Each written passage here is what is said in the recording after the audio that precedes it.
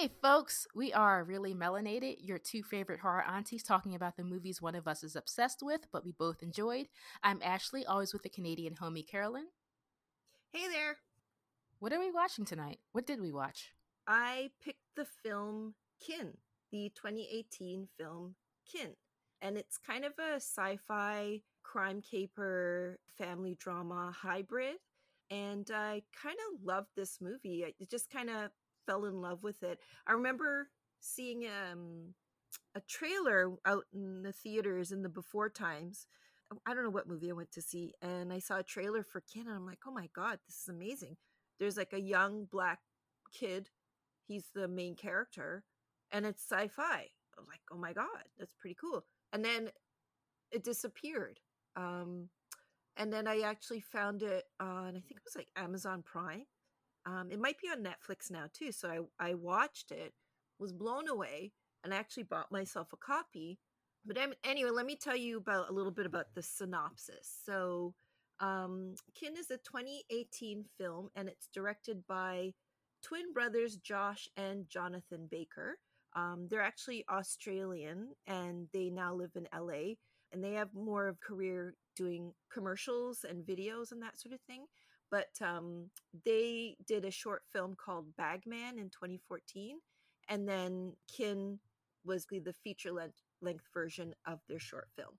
So here is the synopsis. Eli Selinsky is a black teen who is dealing with some troubles with his adoptive white family.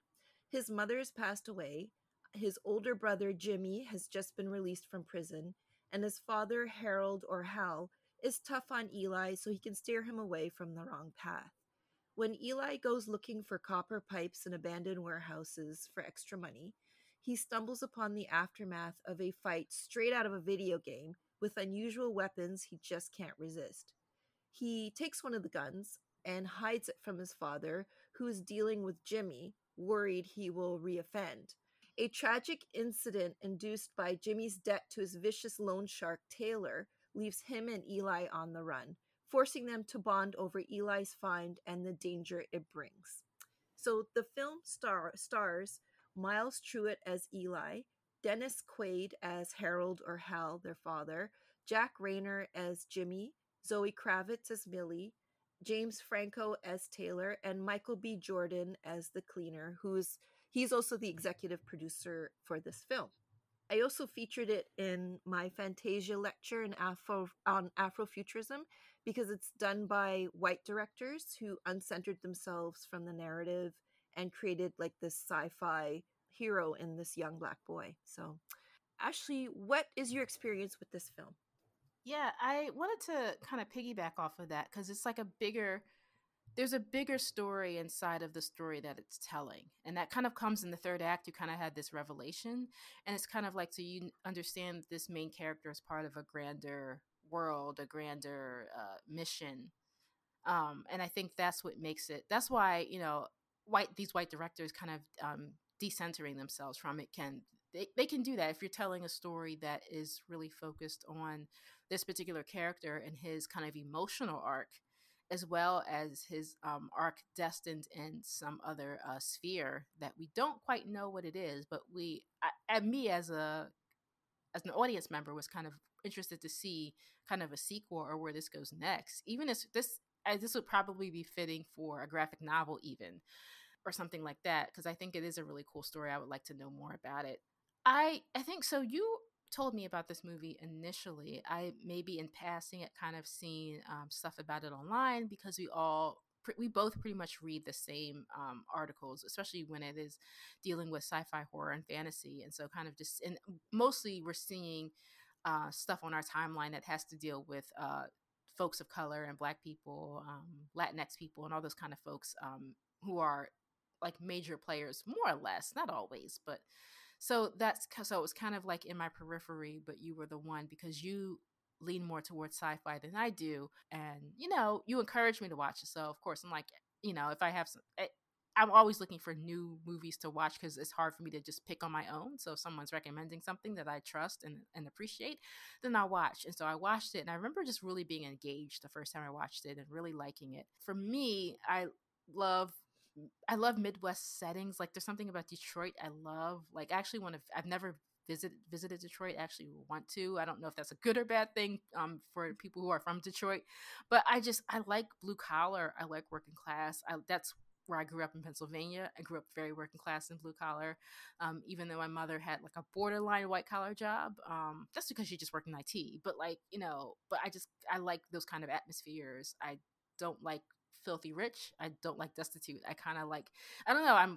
Those kind of settings appeal to me because those are people that I identify with more or less. I'm rambling, but that's but that's kind of where my brain was going with this when I'm thinking about Ken. The first thing I noticed was Detroit and the scrap metal that he was picking up and the abandoned buildings. It was kind of like for me, I've always liked the history of Detroit as well because it was like this bustling industrialized city for a very long time, and then it went to ruin because those jobs were taken away, and I think taken overseas, I believe, and so the town had kind of like lost that economic luster for a really long time. You kind of see the vestiges and the shadows of that in this film a little bit.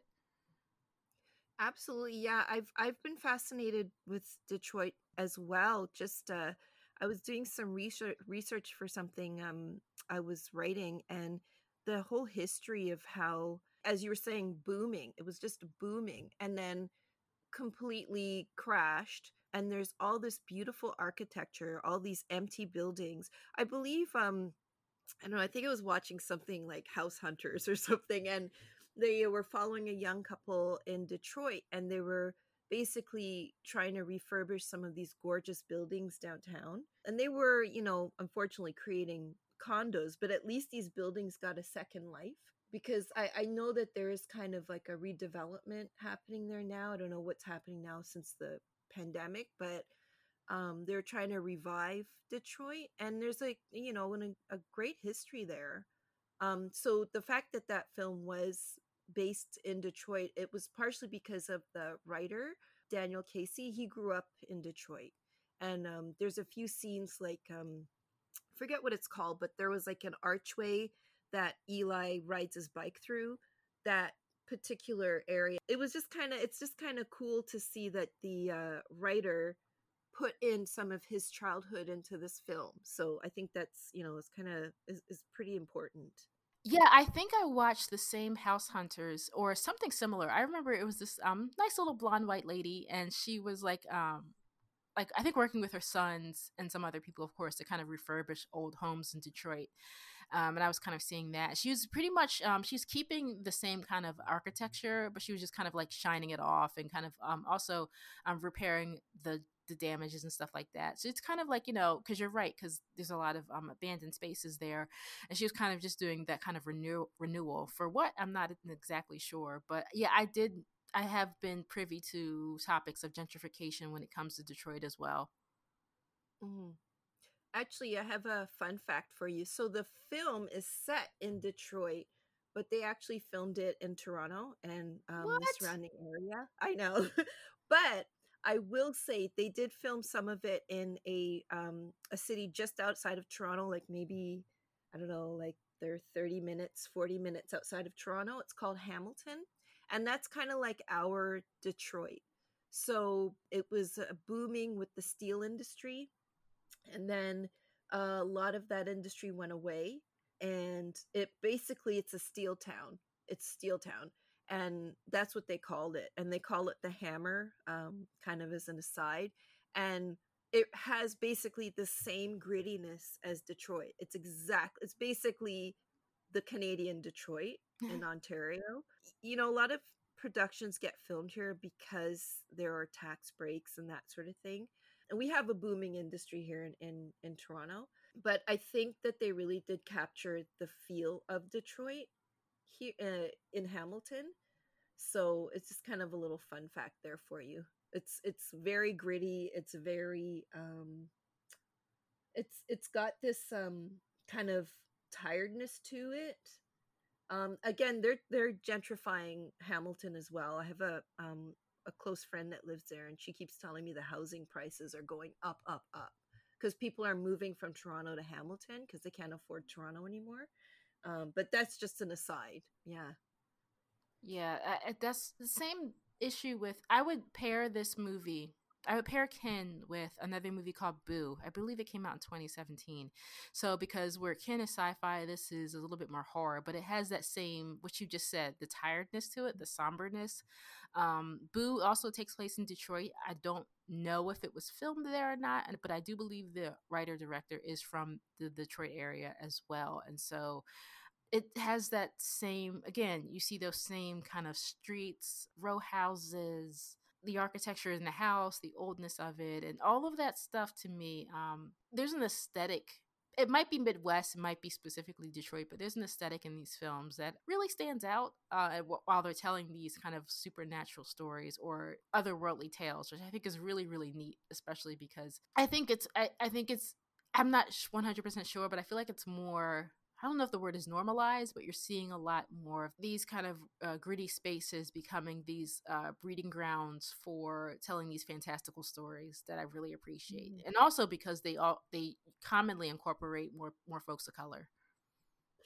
Yeah, I think that's, I was just, as you were saying that, I was just thinking that, like, it's a great backdrop for someone who is, like Eli, he's adopted into a white family. He's not really, doing that well in school in terms of he's being suspended because he's fighting. He's not a bad kid. He's just, grieving his mother. And it's kind of a great backdrop to someone who's trying to find his way as a young, a teenage boy. And it's kind of a harsh world. And that backdrop is really important, I think, for Eli, because he's not, you can tell just by the way he moves through spaces, even at the beginning of the film. He's not a bad kid. He's a bit of a loner. He's just lost. Yeah, I think that comes from him, and I was going to save this, but I think this comes from, again, him not knowing. This is in a way a coming of age film as well. Like yeah, definitely the grief will, especially with kids. I luckily didn't have to go through the really awkward phase of growing up and having to deal with extreme grief. So also that, but also not really knowing where he belongs. I think he loves his parents very much, but they're not his biological parents, and so I think that has a lot to do with it. I was thinking to myself, I don't know the origin story of the title of this film, but I feel like, is that an extension of like kinfolk, of like, you know trying to figure out where you really come from, or trying to, like, playing around with that idea. I don't know. I was curious to see what you thought. Yes, actually, that's a very good point that you bring up, because I did buy the DVD and it's got the commentary, and it the basically the name of the film refers to the end of the film. So I guess we'll get into it, but I don't want to be too spoilerish. But Eli figures out where he comes from at the end of the film, and they basically, the director, it was the two brothers and the writer, they were doing the commentary, and they were saying that's where the name of the film comes from. But also too, as you were mentioning, he's trying to figure out where his roots are, so that the name of that film is I don't know, to me it's important. I actually watched it with my boyfriend, and we were kind of wondering, because the film didn't do very well. It got 33% on Rotten Tomatoes. I think it opened on a bad weekend.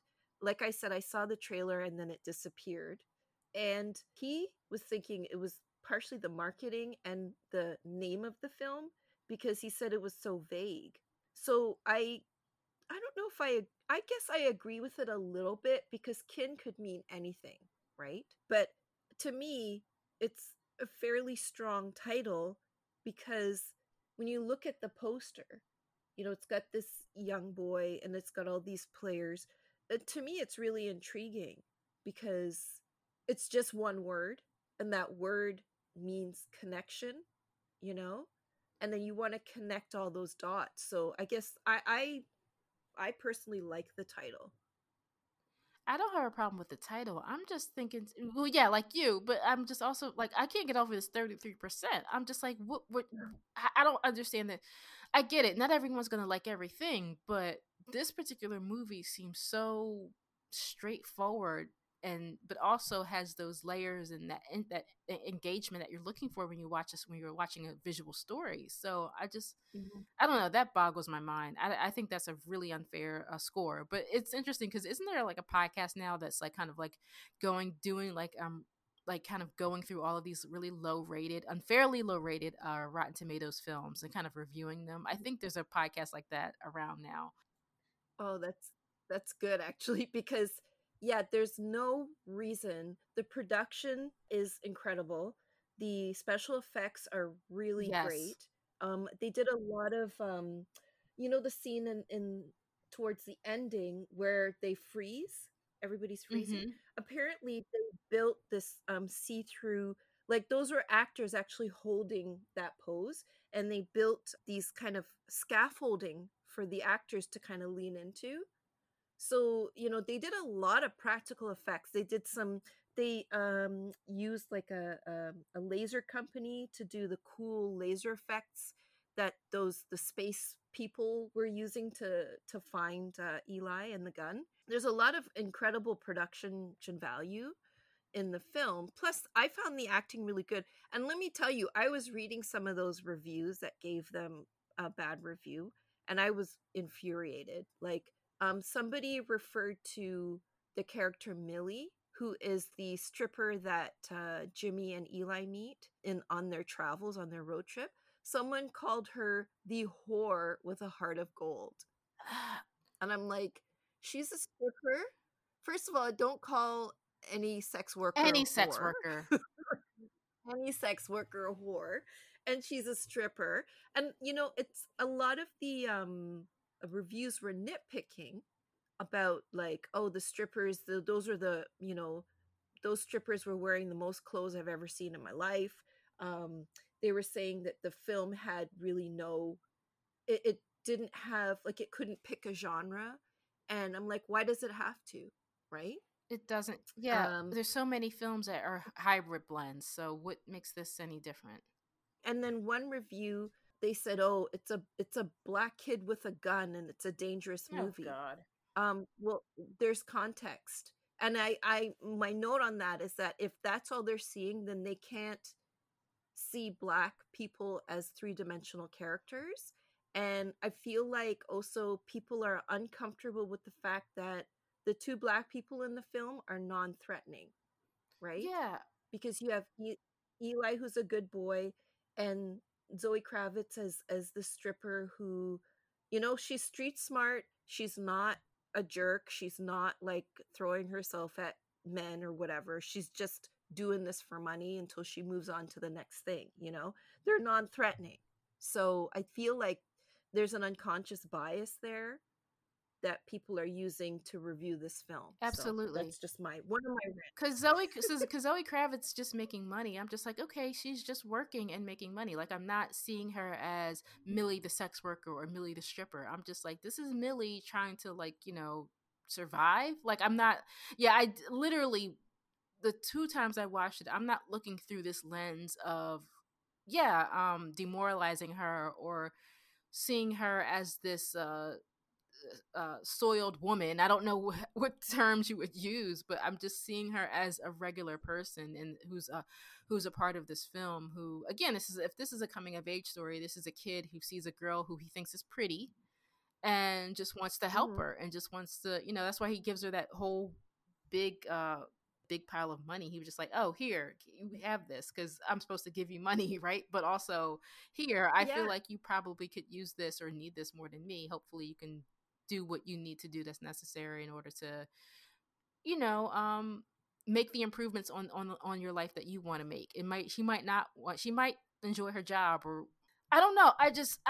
You're right, because I don't have that bias. I didn't see even Mm-mm. when I watch any movie with sex workers, I don't make those kind of implicit biases. And when I think about Eli with the gun, I first of all, it looks like a toy. Like I'm surprised that like one of the comments wasn't like from one of the antagonists in the film, was just like, oh, like not taking him seriously because what he has in his hand looks like something that could not even be dangerous, because it looks like something you would buy at Target for your kid for Christmas. It looks like a video game thingy.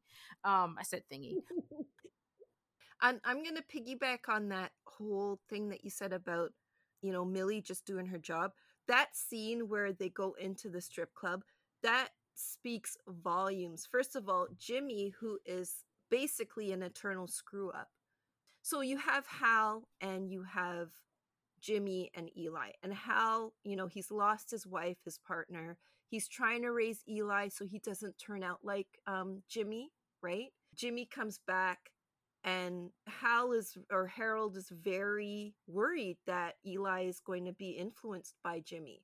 And then, that tragedy happens and then Jimmy takes Eli on the road trip, and stopping first of all at a strip club with a 14-year-old boy, you think Jimmy's so misguided and so his morals are just completely all over the place. He might think, hey, let's just stop and I'll take this kid and he can see his first strippers or whatever.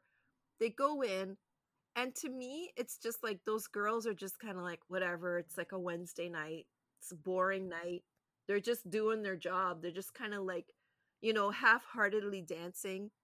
And then when they see this guy come in with the 14-year-old kid, they're like, oh, it's kind of like if someone comes into a store you're working at and they bring like, uh something cool, or they're wearing a cool pair of shoes, or like, they bring in like a cute baby and you're like, oh, just something to distract you during your doldrum job. So that's what I kind of felt like in that scene where they're like, and then, Millie is basically saying like, why are you bringing this kid into the strip club? She's judging him even though that's where she works. So there's so much context, there's so much nuance within that particular scene that I don't know why these critics can't really see past what's being presented. There's obviously with the acting as well, there's subtleties there that shows that Millie isn't, like, she's not on drugs or anything, like she's not this sob story, that the stereotypical sob story of a sex worker. So I don't know, am I making sense? Yes, I think most of the time, I don't know, maybe this is a personal issue I have, but for the most part, I think we really need to, as a collective and as myself and what I try to do. I know it's difficult sometimes because sometimes this is a job a person actually has, but taking the time when you're reviewing a film, like, first of all, watching it more than once if you can is best, but also kind of sitting with it and thinking about it. Like, pay attention to the characters and the situations. Yeah. Why is it so easy for us to see that? You know what I'm saying? Right. I like the comment that Millie makes about, to Eli about Jimmy. I'm like, yeah, he doesn't, I mean, he's older than you, but he doesn't act any more older than you are right now. So I think that's a part of it too. It's just like he doesn't know anything about raising a child or what's appropriate or what's not appropriate because he doesn't have any boundaries himself. So I don't think he has any kind of lines he's walking by. I think he's just, in that kind of selfish phase of a period of his life, and he's kind of like literally running from his problems, and he didn't face them or confront them. He was one of those sneaky kind of petty criminals who just thinks he can just get away with everything without it catching up to him. And James Franco and his crew, I forget his character's name, that was all him. And then also when they get involved in that robbery, I'm just like, you're making more problems for yourself, and nothing good is going to come out of this. And also not telling Eli what happened to Hal, like all of this, just all of that immaturity that I'm sure a lot of people, everyone has one of those in their family, like one of those kind of situations. I feel like what was going on with Jimmy, and even the strip club was like the first thing. Was it a strip? Yeah, I guess it. Because that's the thing about that. I'm like, was it a strip club or was it just a bar with girls who dance? Like, because I feel like there's a distinction between a strip club and then Right. a bar where you have girls scantily dressed and they are dancing on a stage. I feel like there's a difference. Like go-go girls is what I've been what is a term, as an old school term. Yeah, I feel like that's what they were too, because the bar had like, I think there was a neon sign that says girls, girls, girls, but it didn't say like gentlemen's strip club or whatever. So it could have been a go-go bar. I mean, they still have stuff like that out in the middle of nowhere, you know. I like how they're gentlemen's club, but are these men gentle? I'm just curious. Don't think so. But what you bring up too is like, it was in my notes as well. Like, you know, Jimmy is like an aimless teenager, but he's the adult here. And it's pretty evident that he's just spiraling with his behaviors. Like, it seems like as soon as he's outside of a structure, like outside of jail, he's just let loose again, you know. And he really has there's no rudder to him. There's no His morals are completely skewed. So yeah, and poor Eli is, I feel like he's, you know, his brothers gotten out of jail, feel like they didn't really get to know each other, and now's his chance. And you know, when, spoiler alert coming up, but that whole robbery where basically Jimmy has to pay Taylor, the James Franco character, some protection money, and ends up being $60,000. So obviously Jimmy doesn't have that, so he asks his father for it, and of course Hal's like no. So Jimmy wants to rip off Hal's safe at work at the construction site, and then it's a botched robbery, and Hal gets killed.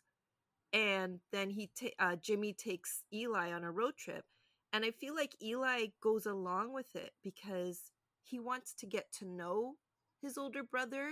He wants to make that connection because, again, going back to his kind of outsider status, he wants to kind of not impress his brother, but just connect with his brother, because also their father seems disconnected. Like, the whole family seems disconnected after the mother's death. So I feel that maybe Eli is just putting out the feelers, and he's like, okay, I'll go on this road trip with my older brother, because he thinks his dad's okay with it, but his dad's dead. So yeah, I feel like it's just this whole thing where Eli's blindly trusting this, aimless adult. And it's like that whole dynamic there, even when Eli tests out the ray gun. And instead of Jimmy saying, wow, that's really dangerous, they're like, whoa, let's blow up some bales of hay, you know? Like, it just shows how completely clueless Jimmy is. Jimmy is acting. I'm sorry, he's reacting and not like thinking about the consequences of his actions. He's just, again, in that kind of space. I just find it interesting because it's been my experience to kind of be observant to them, because I have two younger brothers and they're close enough in age, but on the outside, on the surface, they're very different people. I think more internally they're more alike than people would probably imagine them to be, because I watched them grow up. And it's funny because just thinking about wanting that bond, or having that bond, at any point in life is, I think, is it can be really important. It's funny. I remember my youngest brother did spend time in jail. Mm-hmm. And for he was there for quite a while too. Nonviolent crime.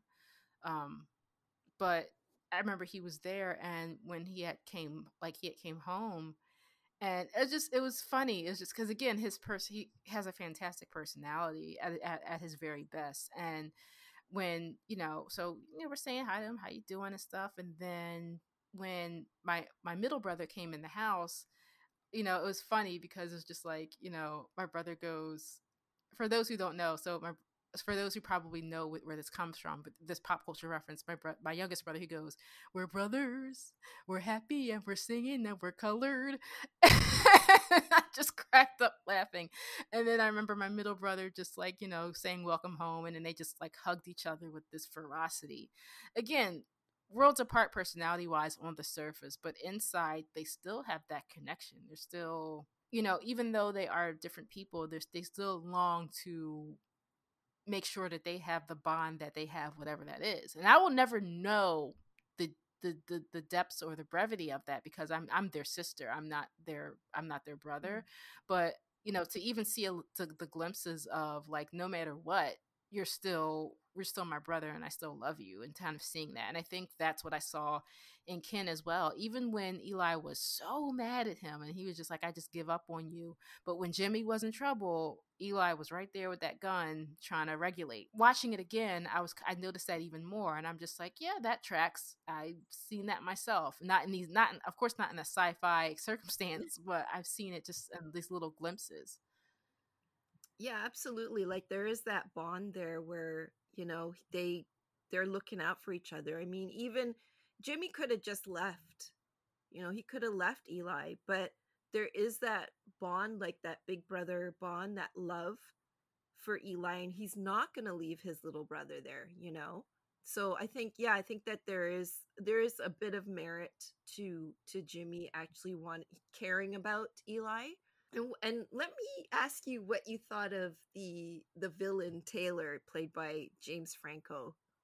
I was pretty much on the nose archetype. I forget, there was some issue with James Franco himself or something. I don't know much about this dude. Oh, I know of him, but yeah, you told me back before there was something with him, and there's an issue with him being in this movie because of what he did, or I don't know. I forget. My bad. yeah, he was accused of sexual misconduct. I think he has a or had an acting school, and I think he was inappropriate. I'm not quite sure. And then I think he was on a film set and he did some more questionable things. And so there were several women that came forward. And actually, just as an aside, I think that may have affected. I don't know. I'm kind of speculating, but maybe that affected the film's release as well. And it's funny because all those reviews that gave this film a bad review, they said nothing about James Franco and his misconduct. And I have in my notes here that news came out in January 2018, and the film came out August of 2018. So there was ample time for people to find out about James Franco, to mention it, right? But they don't. Yes. So if they're going to nitpick about something, I would think that that's kind of the bigger issue. But yeah, his character was pretty on the nose, in terms of being obnoxious and vicious and someone who is a sociopath, I guess. Yes, absolutely. Yeah. You saying James Franco had an acting school sounds sketchy enough. Like, I'm just like, I hate to say it, but This looks like something they would make up on The Simpsons, right? yeah, so yeah, he seemed like, yeah, I mean, he played a really good villain. I struggle with, what he's accused of doing. I don't think takes away from how good the movie is, and honestly, how good he's actually in it. Mm. I know those are really murky waters, but if you're still listening to R. Kelly's music, go throw yourself into another galaxy, because just know, Yeah. on every level. So I get it. But oh man, this is a hard conversation, and I Yeah. don't know if I'm not I would never be the moderator of a conversation like this, because No. there's so many. It's so complicated. It really is. And I think that's the thing, like, you have these this, this is their first feature film, this directing duo, the brothers. And actually, just popping into my head, like they're twin brothers. So talk about having a connection and then filming a story about brothers. Like if anybody is going to build nuance, it would be those two. That's just an aside, but you put together this feature film, and James Franco has this kind of art house, cool to him. So to get him in your film is kind of cool. And apparently they were saying like they were kind of surprised that they got him, and they didn't really say much in regards to him. So I'm maybe guessing that they did know, obviously, after the film was out. They just kept it very neutral when they talked about him. And they just said he did a great job playing the villain. But can you imagine you got your first film out and then this stuff happens with Franco, and then you're like, oh God, it's like, what else can happen? So Yeah. I think that it did probably put a little bit of a cloud over this film in general. But I would say ignore Franco because he's not really a huge part of the film. I think it's more Eli's story and Eli's coming of age and finding out who he is. I guess you have to keep things neutral if the person hasn't been convicted, if the person doesn't. I don't That's the thing about it. Is anyone really like contrite like about like situations, like even if you're caught, if you're being accused of something, I just people just don't want to take accountability for their actions sometimes, No. and I don't know if that's the case. So if there's no verifiable proof necessarily that someone has done something like this, like I guess the best thing to do is to just be neutral Yeah. about it, especially if it doesn't come up in conversation. Yeah. So I mean, I don't know. He just seems kind of. I wouldn't trust him as far as I could throw him, to be honest. But I mean, and he's had this, like I said, an art house cool. He's been in comedies and whatever. So, you know, I guess we'll just leave it at that. It's unfortunate that this came out and his behavior might have affected this film. that's the yeah, I think that's the important point about all of Yeah. this for sure. Yeah. And yeah, that's pretty, that's a bummer when those kinds of things happen. But I think, for you, I think, you and other people who do appreciate this film and who do focus on Afrofuturism, it's really important to kind of just amplify what works about this film. This kind of just a shadow or a kind of a gray cloud over it, Mhm. but I don't think it takes away from the entirety of the work that or the product that it Yeah. is and the story that it is. Yeah, I think yeah, absolutely. I mean, look at I always bring up Polanski. Rosemary's Baby is like one of my favorite films, but Polanski's a creep, and that's a whole other can of worms. But it's that under that umbrella of people who create that are problematic.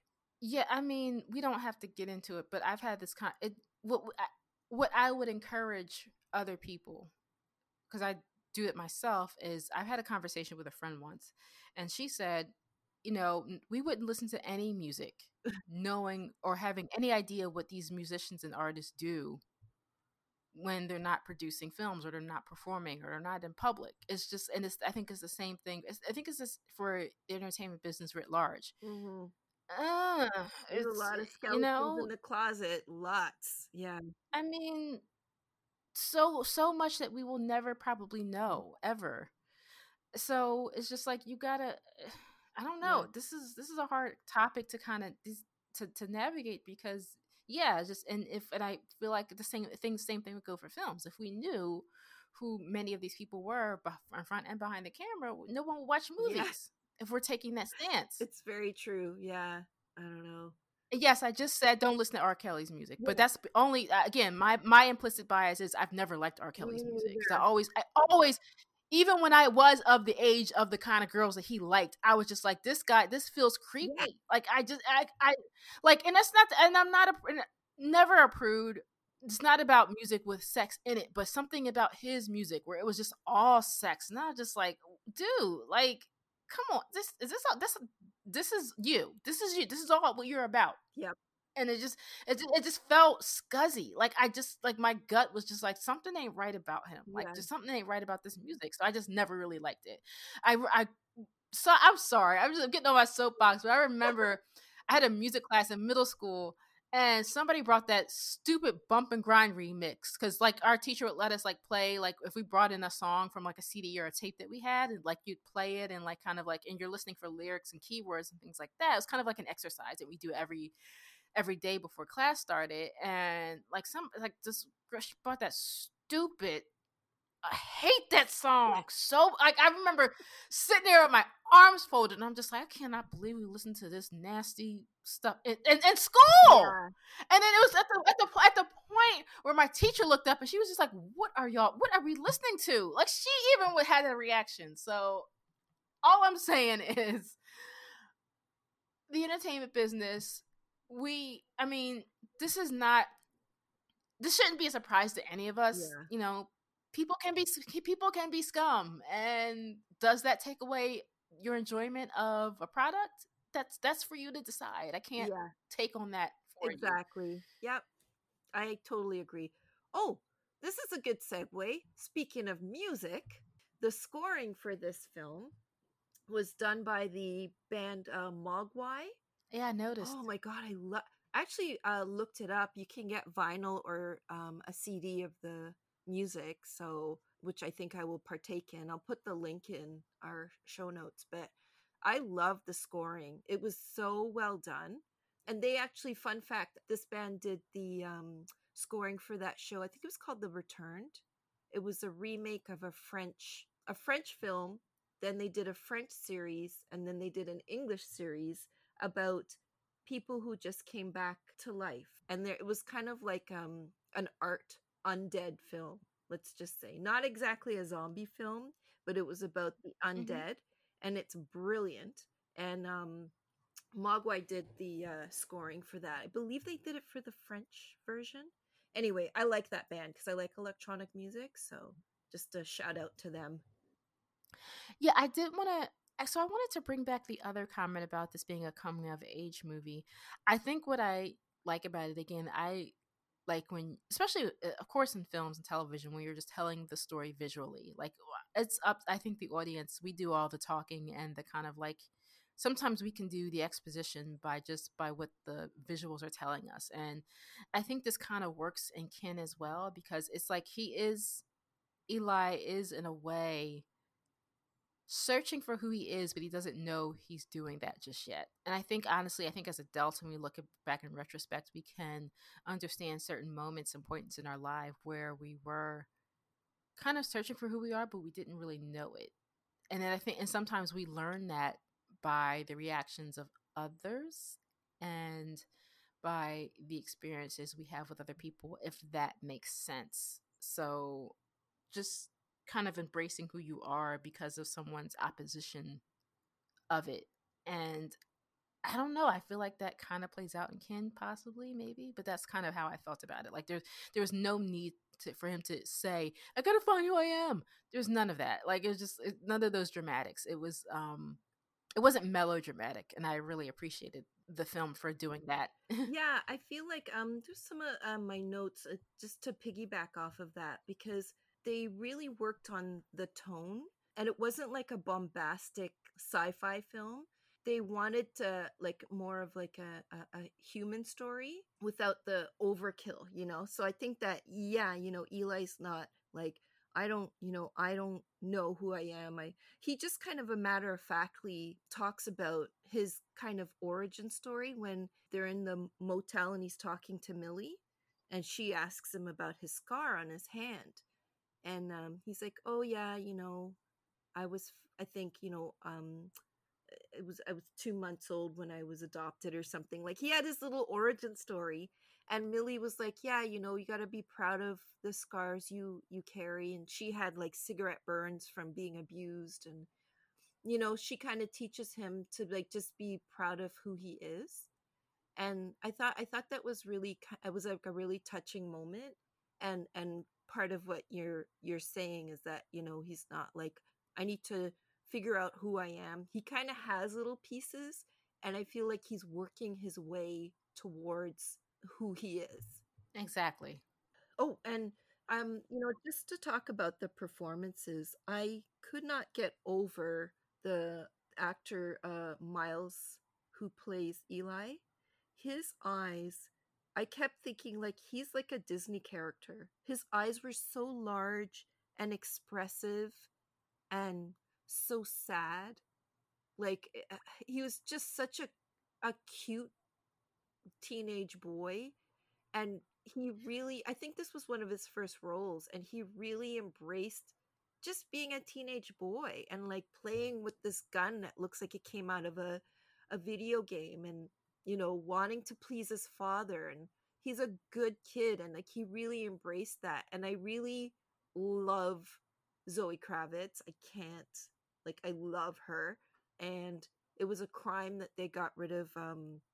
Oh, what was her series? High Yeah, High Fidelity. Fidelity. It's a crime they got rid of High Fidelity because I love that series. But she is kind of like this cool, like FKA Twigs type dancer, and she's just like cool. And her performance would seem like so effortless, you know?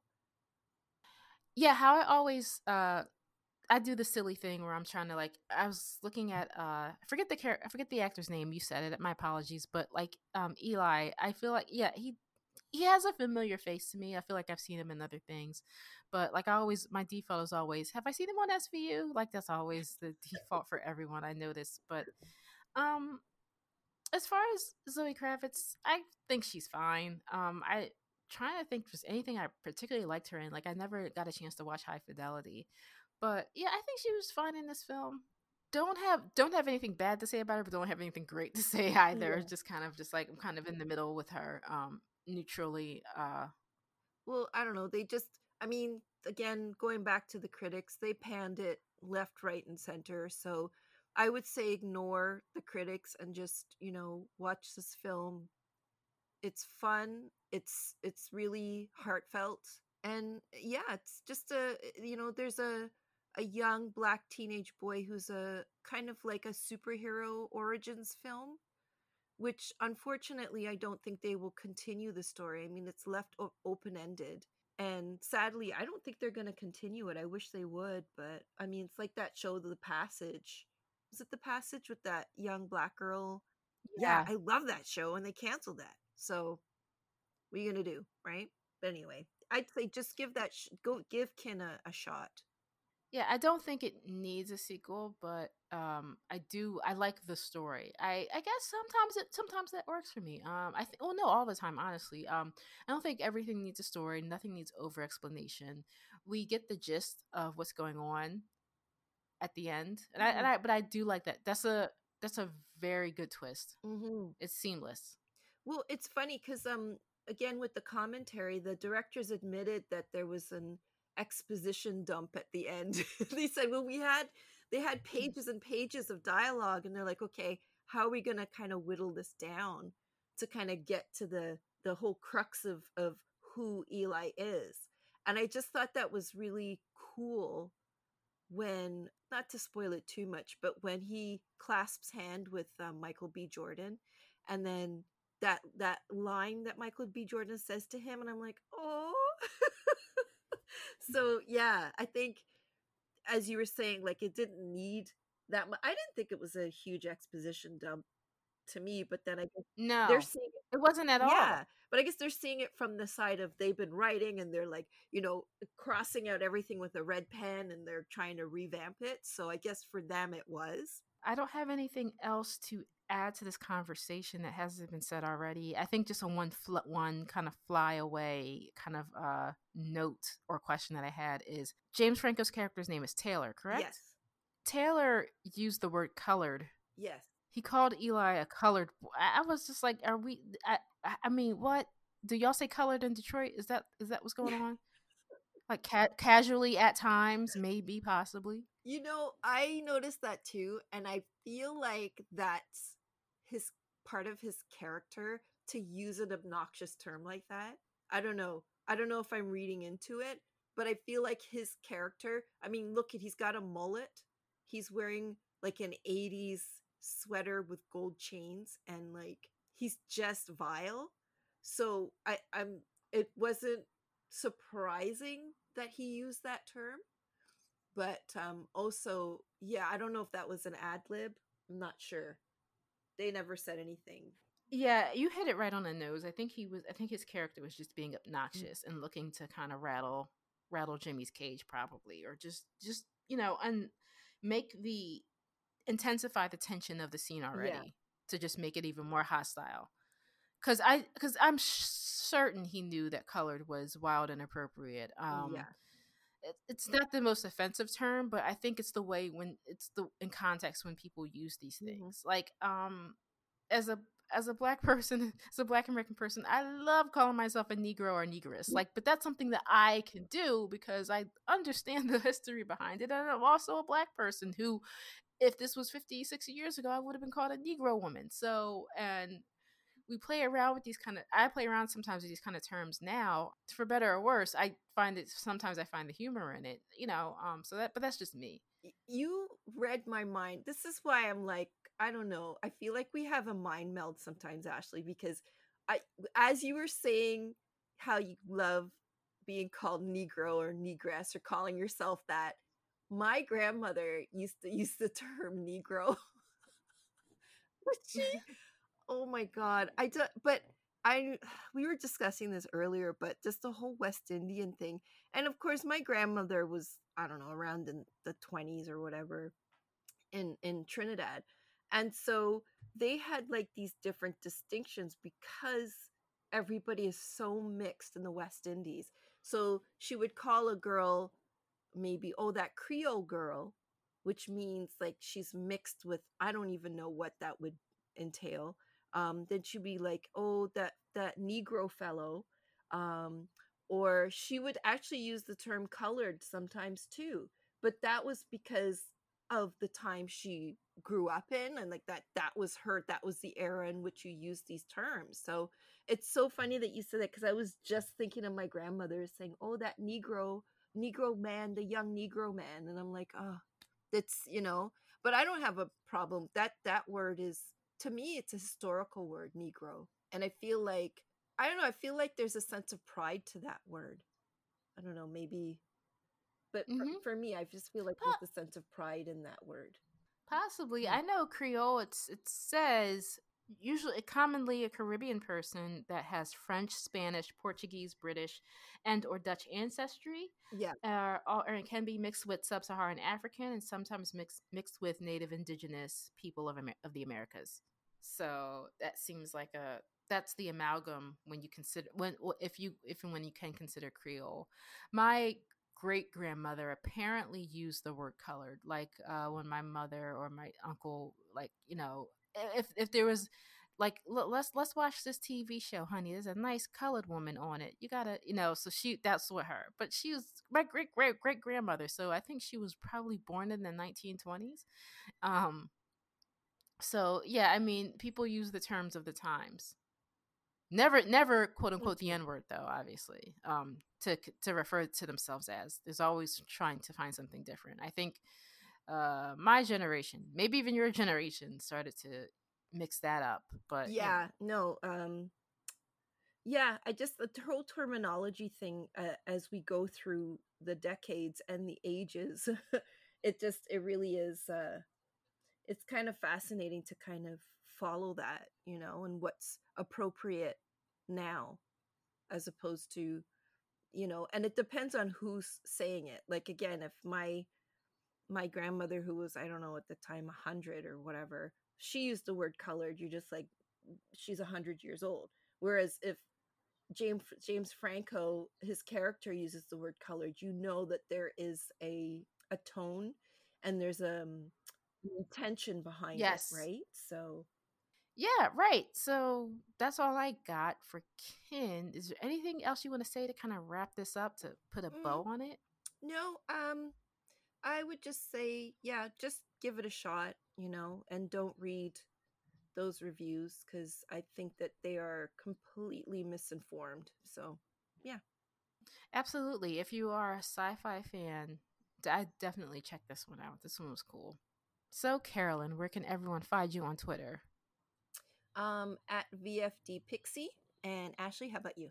At Ashley Takes Note. And next time, I have no idea what we're talking about next time. So just be excited, anticipate what's coming up next. December is going to be a fun one. It's my birthday month. So I'm going to try to pick a really fun movie to kind of dig into. Yay! It's gonna be a party Oh, all month. goodness. All right. Well, I guess we'll talk to you our wonderful listeners next time. Until then.